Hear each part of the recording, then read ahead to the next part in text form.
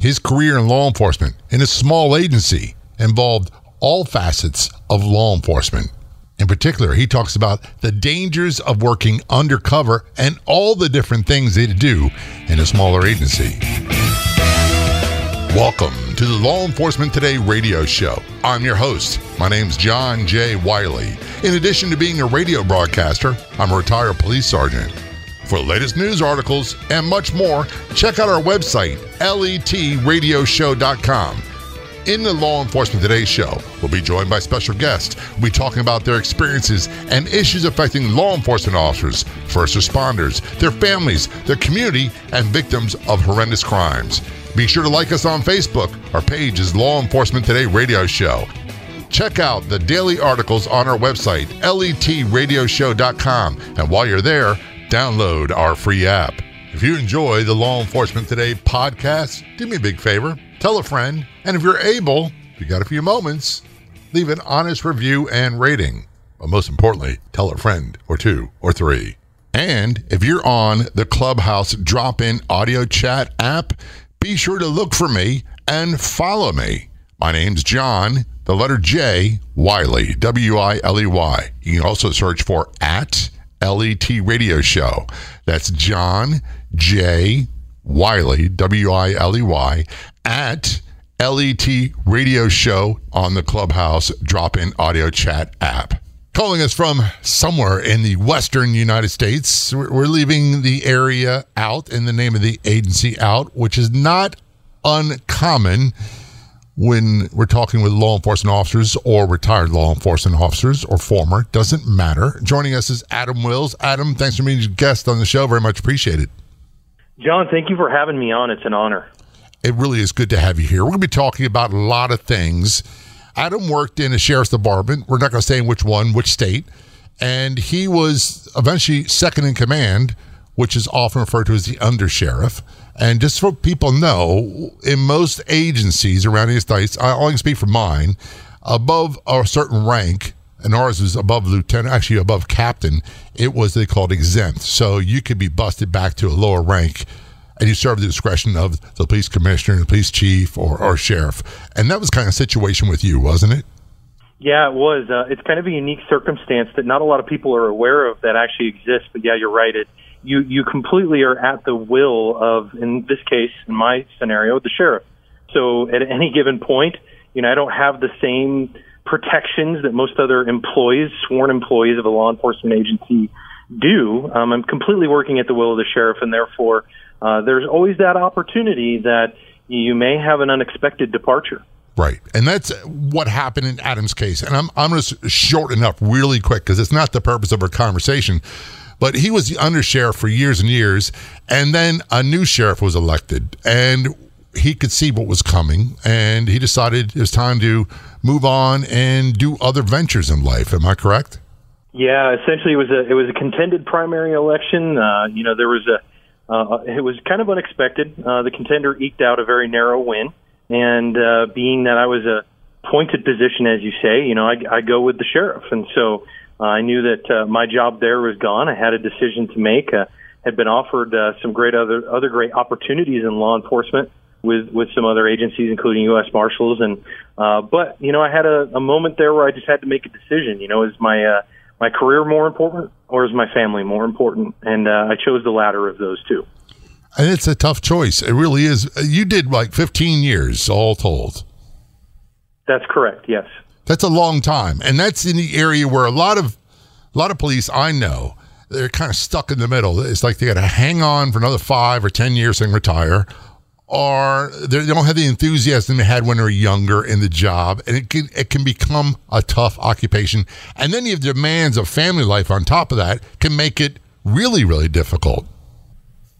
Yeah, I agree. One of the biggest challenges I dealt with, at least in those latter years of my career, was being in second in command. I was essentially on call 24 hours a day, 7 days a week, 365 days a year. It was pretty much nonstop work. I mean, there were weeks that I worked 60 hours a week, and that takes a toll when you've got a wife and young children. And so, it was time for me to make a decision to make some changes. Well, I want to thank you for your service. It's very much appreciated. And When I was a young city police in Baltimore, I had the mistaken mindset that my colleagues who worked in the more rural sheriff's departments and more rural police departments that were further out, they had it easy. I didn't realize at the time that they didn't. Number one, they had a whole lot less backup. Backup was a lot further away. So you could be by yourself on a car stop or something really bad happening and backup be 20 minutes away. For us, it was 2 minutes. I mean, let's be honest. And you also had to do all the different things because there weren't that many of you. You had to do everything from soup to nuts. Yeah, and honestly, and I have to chuckle at that, John. 20 minutes would have been a luxury in most situations in the areas that I worked. In many cases, for me, backup was sometimes an hour away, running emergent, in fact. And so there were many times in my career, because I worked, I chose when I was, working the street full time and pushing a patrol car still versus being an administrator, I chose to work the midnight shift, 9 p.m. to 7 a.m. And so we would always kind of go back to bare bones at that time. And I was the only deputy that covered a 1,000 square mile area in a 4,000 square mile county. And so there were times I had to do high-risk vehicle stops with convicted felons and criminals who were armed, doing those high-risk traffic stops with them at gunpoint and pulling them out of the vehicle, cuffing them up all by myself because I knew that my cover was just too far away. And there was no way you could stand there and hold somebody at gunpoint for 45 minutes.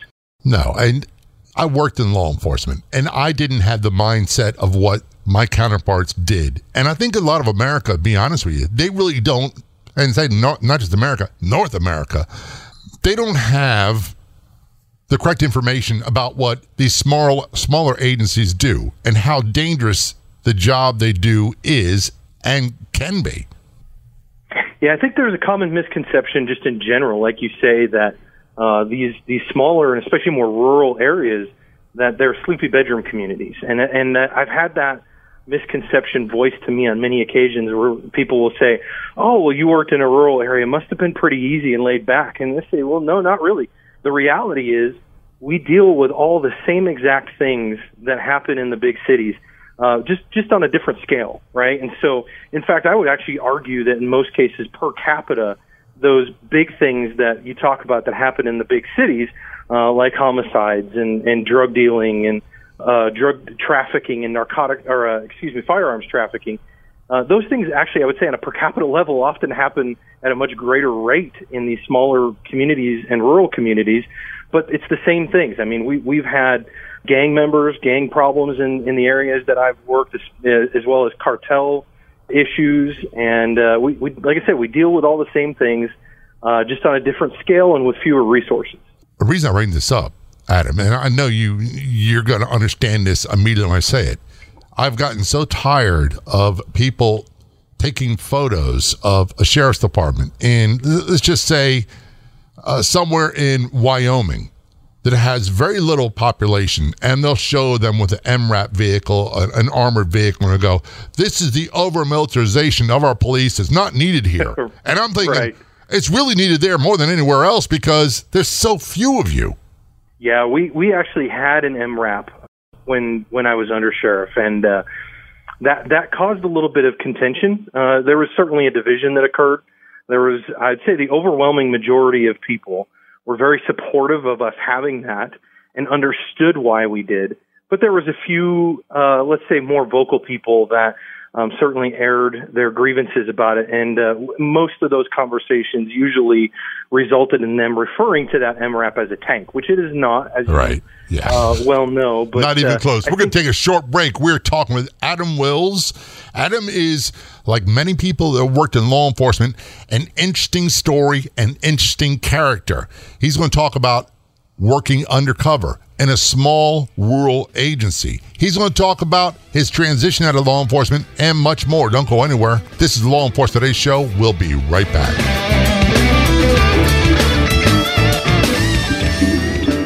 We have a new podcast. It's called True Crime Fighters Podcast. Yes, it's another true crime podcast, but a little bit different. There's a huge amount of interest in true crime stories, but very little is told of the heroes that fight horrific crime. whether it be law enforcement officers or everyday citizens. We tell their stories on the True Crime Fighters podcast. Do a Google search for True Crime Fighters podcast, subscribe today, or check us out on Facebook. Do a search for True Crime Fighters.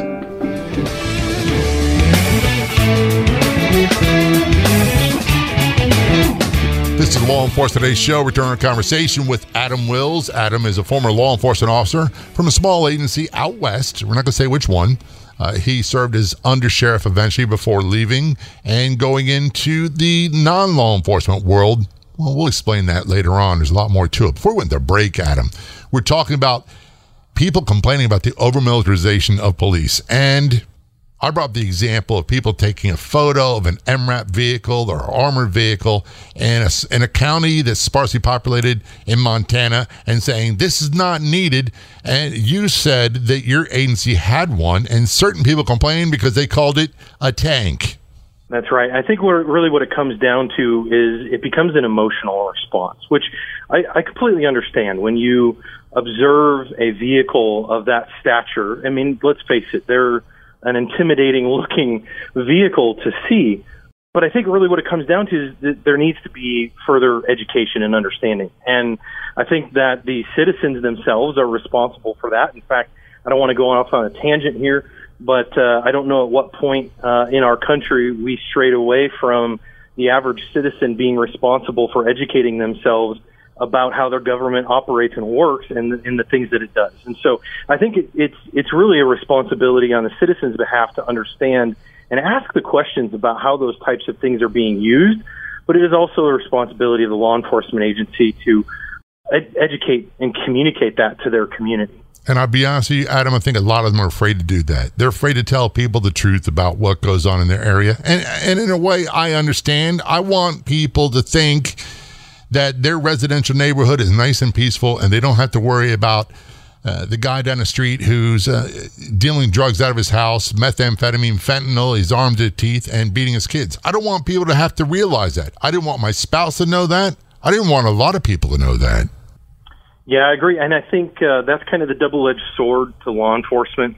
It's one of the things that I struggled with during my career and caused a significant amount of frustration in me, and it ultimately leads you to become a little bit jaded. But the double-edged sword is that if we are doing a good job, the community is unaware of a lot of those significant challenges that are actually happening in their little community right in front of them that they're just not aware of. And so I would always tell people that when they would respond and say, well, but we don't need things like that. This is a small community and it's safe here, and we're not dealing with the problems that they have in the big cities. And I can say, well, that's not true, and I can certainly provide some statistical information to back that up. But ultimately, when I tell people that and kind of give them that paradigm shift and say, you know what, if you're not seeing what's going on in the community, then thank you. I appreciate the compliment, because that means we're doing a good job and we're keeping the blight from the citizen's eye. Even back when I was on the job, which is a long time ago, we had a shift in Baltimore City. I always worked the worst high crime areas of the city, but we had a shift where stash houses, a lot of drugs and weapons were stored before being distributed in the streets. They were moved out in more rural areas. Things like grow houses, where the kingpins lived, was out in the more rural areas. And you know what wound up happening quite often is you'd have some cop who would pull over a vehicle for a minor traffic infraction somewhere out in the county was more rural and have absolutely no idea that he or she was dealing with some of the worst of the worst.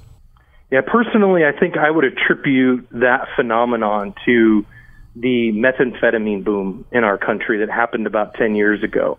And prior to that, most of the drug activity, like you said, and trafficking would take place in the larger cities.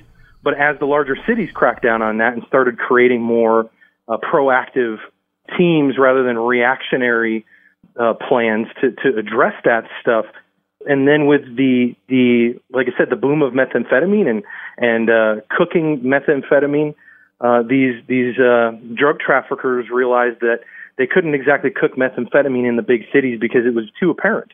was too apparent to law enforcement. People knew it. There was no way to really hide it. And so they started to come out to the rural communities in order to escape the eye of their neighbors and law enforcement, and realized that, hey, wait a second, these law enforcement agencies out here have a lot less resources than the large cities, and so maybe this is a really good place for our base of operations. And so I think from there ended up being a transition where it kind of became the norm for these criminal enterprises, the cartels and the street gangs, to move their bases of operations out into the more rural areas. Less eyes to see what's going on. And by the way, you mentioned something very, very profound to this conversation. Less resources, less law enforcement resources in the law enforcement field. When you have sheriff's departments, police departments, you got to handle what comes down the pike. It's not like you get to pick and choose which cases you go after, like some of the federal agencies do. So when you work in an agency where you don't have all the resources like the department I had, if a big case comes along your way, you've got to handle it with the resources you have, the manpower you have. You can't pick other people. Yeah, that's right. I felt like we're very successful under our administration at recruiting really, really good people. And I think part of that was because, again, it was a bit of a paradigm shift. The people that we would recruit, initially you would get kind of that same, well, I really want to work for a big agency because I want to do more fun stuff. And when you break through that paradigm shift and you say, you know what, you are going to get more experience, and this is no offense to anybody that works at a large agency, but you're going to get more experience in 5 years working in a rural law enforcement agency than you are going to in probably 10 working for that big city agency. Because I know cops that have been working for big city agencies for 15, 20 years and are still trying to vie for a spot in investigations and to do the more advanced level work. And in our agencies, in these rural communities, you're everything. You are the one shagging calls. You're the one writing tickets. You're the one handling child sex assault investigations. You're the one handling criminal enterprise investigations. You're the one doing a homicide investigation. There isn't anybody else to call. You're it. And so you gain a lot of experience in really short order. In your experience in law enforcement in a smaller agency, there came a time where you had to get involved in what we call undercover work. And doing that without the backup we had available, and you may have had some task force people available in your area, but it's a different scenario than it would be in the bigger cities. Is that a safe assessment? Yeah, again, you've really got to work with the resources that you have. We had to figure out a way to deal with some of these things proactively, and ultimately, because my guys, the bulk of my guys, were out there on the road and they were the face of the agency, it came down to me. You know, I wasn't as well known as the face. People didn't see me all the time, at least the bad guys didn't. And so I got my hands wet, and we dealt with some things in a creative way, and that meant creating some partnerships with some federal agencies and partnering with some task force in order to get the resources we needed. When we return, we're going to finish that conversation. We're going to talk more about the undercover experience of Adam Wills on the Law Enforcement Today show. Don't go anywhere. We will be right back.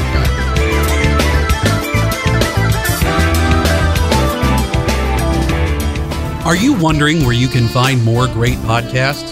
Head to letradioshow.com, click Be Heard, and discover other fantastic podcasts like this one. Also available on our free app, all at letradioshow.com.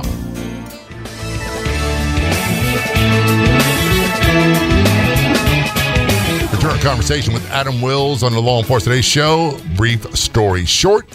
He was the former undersheriff of a smaller, more rural agency out west. We're not going to say which one, for a lot of different reasons.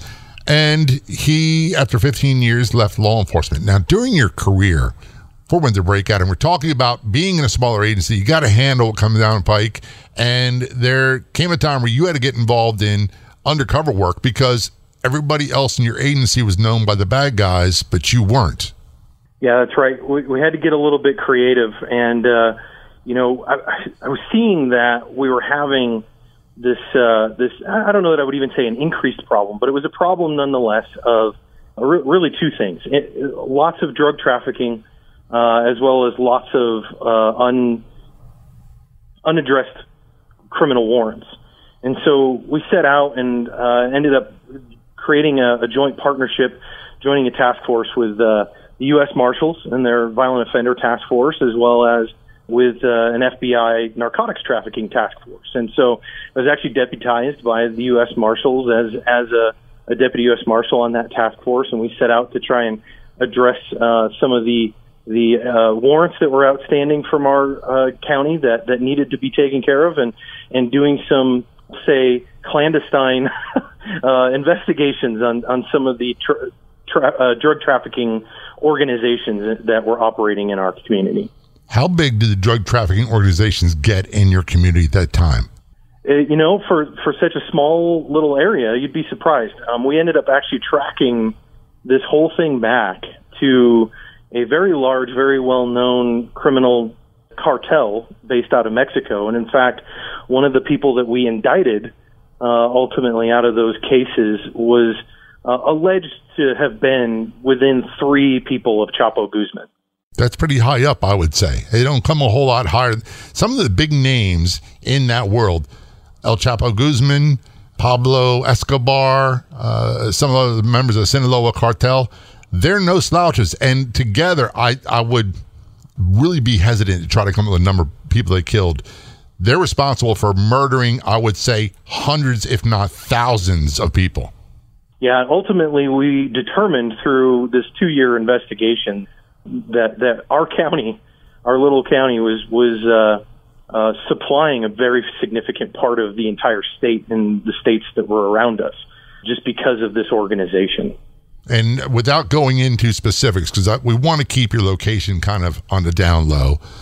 And the reason why, folks, I'll be honest with you, the reason why is I've been out of law enforcement so long, I can talk about just about everything I've been involved with. Adam's career has not been that long ago, and some of the people that were involved are still around, and there poses a threat to not just his safety, but the safety of his family. So that's why we're leaving those details out. And I'm not saying it to be hush-hush or we're trying to hide something. We're doing it for safety reasons. I just want you to understand that.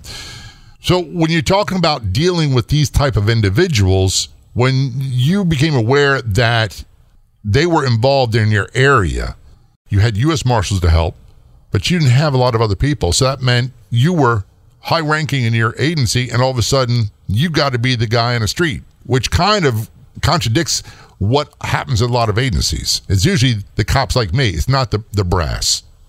Yeah, and the interesting thing about it, too, was that because of the sensitive nature of it, we actually had to keep it secret from all of our staff for that entire 2-year period. So there was a 2-year period where the sheriff and I were the only ones in the agency that even knew that this investigation was ongoing and that I was doing this. So, the guys would wonder why I wasn't in the office or, those sort of things. And, little did they know that where I was. And I was out even in the middle of the night, many nights, working even beyond my office hours just to be able to work on this case. And after 2 years, we finally had to drop it on them and say, okay, we've got all these indictments. Now you guys got to suit up because we got to go out and get everybody. So a very interesting set of circumstances. In many cases, it gets a bit nerve-wracking because you've got to go out and do this work. And that if you get spotted and you get discovered, then things can get pretty scary pretty fast. And in those times, there was only one other person that knew where I was at and what I was doing. Couldn't tell dispatch where I was at, what I was doing. Couldn't tell my guys where I was at, what I was doing. And ultimately, it just came down to me and the sheriff. And, I'd have to call him and say, hey, here's what I'm up to. And now, obviously, I was out there in many of these cases working with some of the other task force officers from FBI and that sort of DEA and that sort of thing. But ultimately, it was kind of on me. That's a big burden. The fear factor is one thing, and we'll talk about that in a minute. But the responsibility, because the other aspect of this, if you get spotted or we call burned or whatever term you use, the bad guys know that you're on to them, and a year, 2 years worth of work is down the tubes. Exactly. That's a lot of burden to bear. And when you don't have that burden to share with other people, there's an upside to it. One is you don't have to worry about other people messing up. Number two, that's why quite often agents like yours don't tell anybody else except maybe the sheriff and you knew. That's it. Because you eliminate the accidental leaking of information. The good part of it is you don't have to worry about other people making mistakes. The bad part of it is it's all on you, and you don't get to share that burden of responsibility with other people. Yeah, exactly. And I mean, it's kind of interesting because there were so many times that I just wanted to be able to share because, law enforcement, it's a brotherhood and a sisterhood, and we lean on each other. It's part of, that's our pack. And there were so many times I wanted to be able to share with my guys what was going on, but just couldn't. And it's just like you said, you got to keep it under wraps because ultimately it's for the good of the case, and that was the outcome that we had here. Ultimately, it was a very positive outcome, and things worked as expected. Without giving away trade secrets, what were some of the things you had to use and employ to get the job done?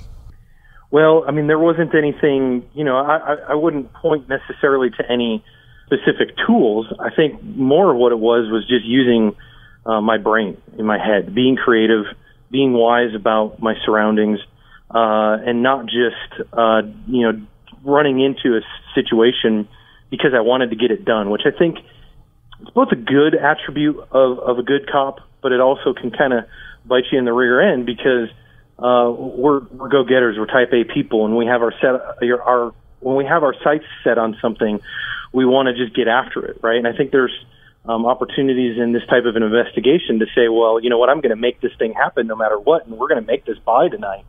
But sometimes you just get a gut feeling, you get an instinct, and something piques your interest and tells you, you know what, we don't need to do this tonight. There's something not right about it, and you just got to trust your gut. And I think ultimately that was what I used the most, was my instinct and my wits about being wise about the situations I put myself in. We called those street smarts and gut instincts. And by the way, it wasn't just, hey, I got a bad feeling like you hear on TV or movies all the time. It wasn't that. It was the years of experience that you acquired from working on the street, and also that what had been taught to you from other experienced officers when you were younger or more or less experienced, all of which kind of combined. So here's a great way of putting it. The old, if it walks like a duck, quacks like a duck, it might be a duck. From the gut instinct, the street experience, that's what we rely on, and quite often, I'd say that's what keeps most of us alive, and many cases are made because street smart officers that are able to think on their feet and apply the experience they've had over the years have stuck with it and made cases. When we return, we're going to talk more about that. This is Law Enforcement Today's show. Be sure to look for the Law Enforcement Today radio show all over social media. We're on Facebook. Look for Law Enforcement Today radio show. On MeWe.com, look for Law Enforcement Today radio show. On Twitter, follow LET Radio Show PO1. On Instagram, follow LET Radio Show Podcast. And on Gab.com, search for Law Enforcement Today Radio Show. Again, our website is letradioshow.com. Hope to see you online soon. Don't go anywhere. We will be right back. Want to fly somewhere? Looking for cheap flights or cheap tickets? Then call. That's right. Call the low-cost airline travel hotline now for prices so low we can't publish them anywhere. Low Cost Airlines has all kinds of cheap travel deals. Fly domestically and save up to 75%. You can even fly internationally and save even more. Yes, fly anywhere in the world and save a lot of money on your plane tickets. We'll even save you money with cheap travel deals on hotels, rental cars, even complete travel packages. So don't book your tickets until you call us first for the absolute cheapest prices on U.S. and international airline tickets and hotels. Call right now for prices so low they can't be published. Travel experts are here 24/7 to help. 800-451-8603. 800-451-8603. 800-451-8603. That's 800-451-8603. Back to our conversation with Adam Wills on the Law Enforcement Today show. Adam is a former law enforcement officer, 15 years on the job, left at the rank of undersheriff from a smaller agency.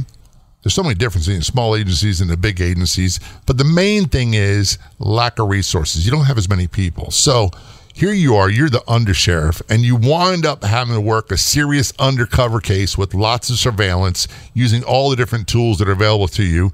And the only person in your agency knows is your sheriff. That's it. Yeah, that's right. But, I don't want to make it sound like it was, just sort of a lone wolf situation either. Sure, my pack of deputies that worked for me and that sort of thing and other local agencies didn't know. But like I said, I had the support of other task force officers from some of the federal agencies, and they certainly did a lot of heavy lifting as well. But on a local level, when I was going out and doing some of the work, it was I was kind of out on an island by myself, if you will. I appreciate your modesty in that. What I'm getting at is, I can tell you from my experience, the brass in our agency, they had been years and years and years away from any kind of investigation, and a lot of them had forgotten what the job was like. And I'm not saying to be mean, it's just that when you change and you go up in rank, your responsibilities change and your focus changes. Yeah, no, I would agree with that. And I think part of what I would attribute maybe to that is not only just the type of mentality that we had in our agency as a whole. We were very much a cohesive team. But, both I and the sheriff at the time were relatively young in comparison to what you would normally expect of those positions. And so, in fact, at the time that I became undersheriff, I was actually the youngest undersheriff in my state. And so I think that attributes to that. We weren't necessarily in a position where we're like, hey, we're ready to just hang it up and retire and sit in our office all day. We still wanted to get after it and get the bad guys. We still had that same drive that a lot of those younger guys did. So when we think of smoking and bandit type sheriffs, that wasn't you guys. You guys were not older. You weren't a geezer like me, like I am now, which, by the way, is quite the accomplishment in and of itself that I'm still around. But yes, sir. You had a lot of experience, but I guess what amazes me, Adam, is when we did undercover work, when we did surveillance work, we would go out with a team. Like when I worked at the DEA in Baltimore, and we do surveillance. One of the best ways we could keep an eye on the bad guy is we'd have 5-6 cars. One would be in front of them, one behind, and they would turn off, another one fill in. And we'd always talk on the radio. The best vehicle I had for surveillance, I'll give this little secret out because there aren't many left anymore, was a taxi cab. You could follow people all over that, all over the city in taxi cab, and they never gave a second thought about it. So when you try to do that task, working undercover with all the burdens of responsibility and the physical threat to your safety, and you have, let's just say, 5 teams, and you don't have the resources, that kind of is pretty scary. Yeah, and as far as the vehicle thing goes, that is certainly a problem, especially in a smaller area where people start to recognize and learn vehicles, right? And I'm grateful that we had a really great relationship with a local car dealer that would loan us vehicles without asking questions. All he had to do is say, hey, we need a vehicle to use for an operation, and they would give us a vehicle. And so during that period of time, I was changing vehicles every week or two. I'd trade in a new vehicle and grab another one just so that we wouldn't be recognized. Because I tell you, the opposite is true for out here. If I drove around in a taxi cab, I would be I'd stick out like a sore thumb. Absolutely, yeah. That's one of the differences.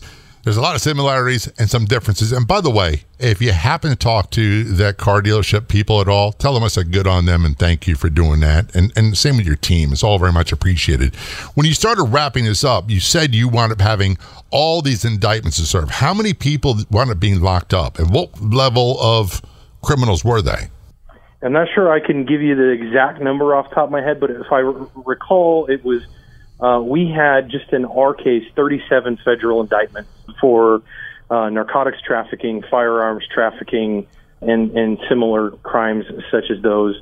And, as it goes, when one domino falls, there are other dominoes that go with it. And the work that we did on that case ended up opening up other cases in other states and other parts of the state, and got other agencies involved. And so, there were secondary and tertiary cases that popped up that indicted even more people. And I think by the time all was said and done, during that period of time where we got those indictments, there ended up being over 70 indictments between these other cases and my case that we worked on. And so, these weren't low level, all of them. I mean, some of them we addressed in a low level nature, but the bulk of them were all federal indictments. As we said earlier, some of them went all the way up into the Mexican cartels, and they are extremely uber violent and malicious in nature. Thank you for that. You talked about you were undersheriff, and we talked earlier about how when you're that high up in a department, you serve the command of the sheriff or police commissioner, police chief, and a new one was elected, and so you left after 15 years. You've done a bit of a transition, but you're still involved with the law enforcement field. You've got two things going on. One's a podcast we'll talk about in a moment.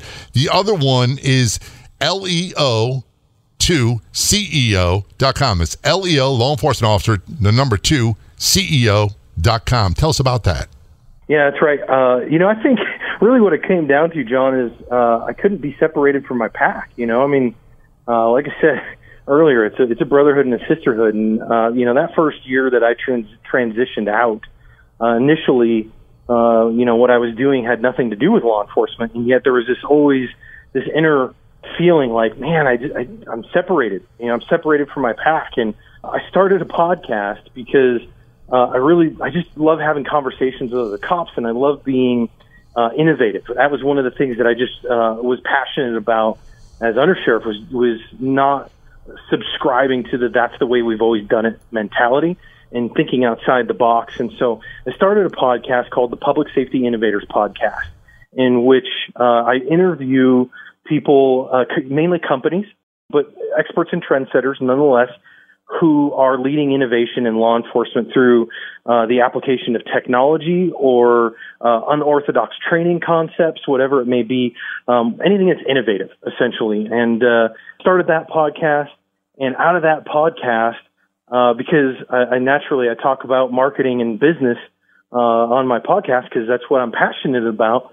And I started getting cops reaching out to me and saying, hey, can you give me advice on this business I want to start? What is this? What's my next step? What do I need to do now? How do I do this thing? How do I market properly? Right. And I started seeing a need, and I'm like, man, there are so many cops out there that have innovative entrepreneurial, or I like to call them coppreneurs. They have these innovative ideas and they want to tackle them, but they just don't know how. And so I started Leo or LEO to CEO.com to be a resource for everything that a coppreneur would need in order to be able to start or grow their post-law enforcement business. And by the way, I think that is outstanding. And I love the term coppreneur. I can't even say it right. Coppreneur, is that it? Yes, coppreneur. Okay, so it's entrepreneur and cop kind of merged together. One of the things that our firefighter brothers and sisters have had over us all these years is most of them have a side hustle. Most of them have been a business they've been working for years and years and years. When they get ready to retire or they leave the firefighting business, they've got this as their go-to and their new passion. So now you're showing law enforcement officers how to do the same thing. And by the way, they're extremely skilled at handling many, many things and making successful conclusions when you have almost nothing to work with.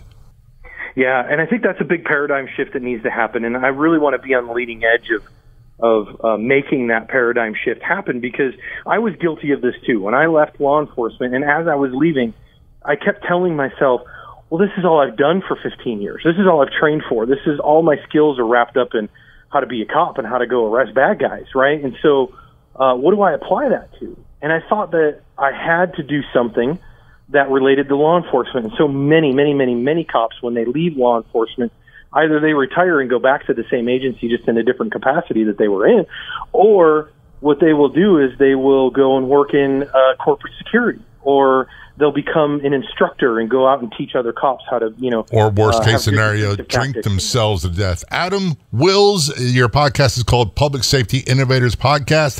Thanks so much for being a guest on the show. It's all very much appreciated. Yeah, absolutely. Thanks for having me on. I really appreciate the opportunity to talk about the podcast and LEO2CEO.com. Hey, folks, when you have a chance, check out our Facebook page. Do a search on Facebook for Law Enforcement Today radio show. When you get there, click like and follow. That's click like and follow Law Enforcement Today radio show on Facebook.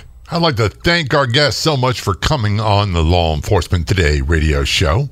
The Law Enforcement Today radio show is a nationally syndicated radio show broadcast on numerous stations once a week and growing.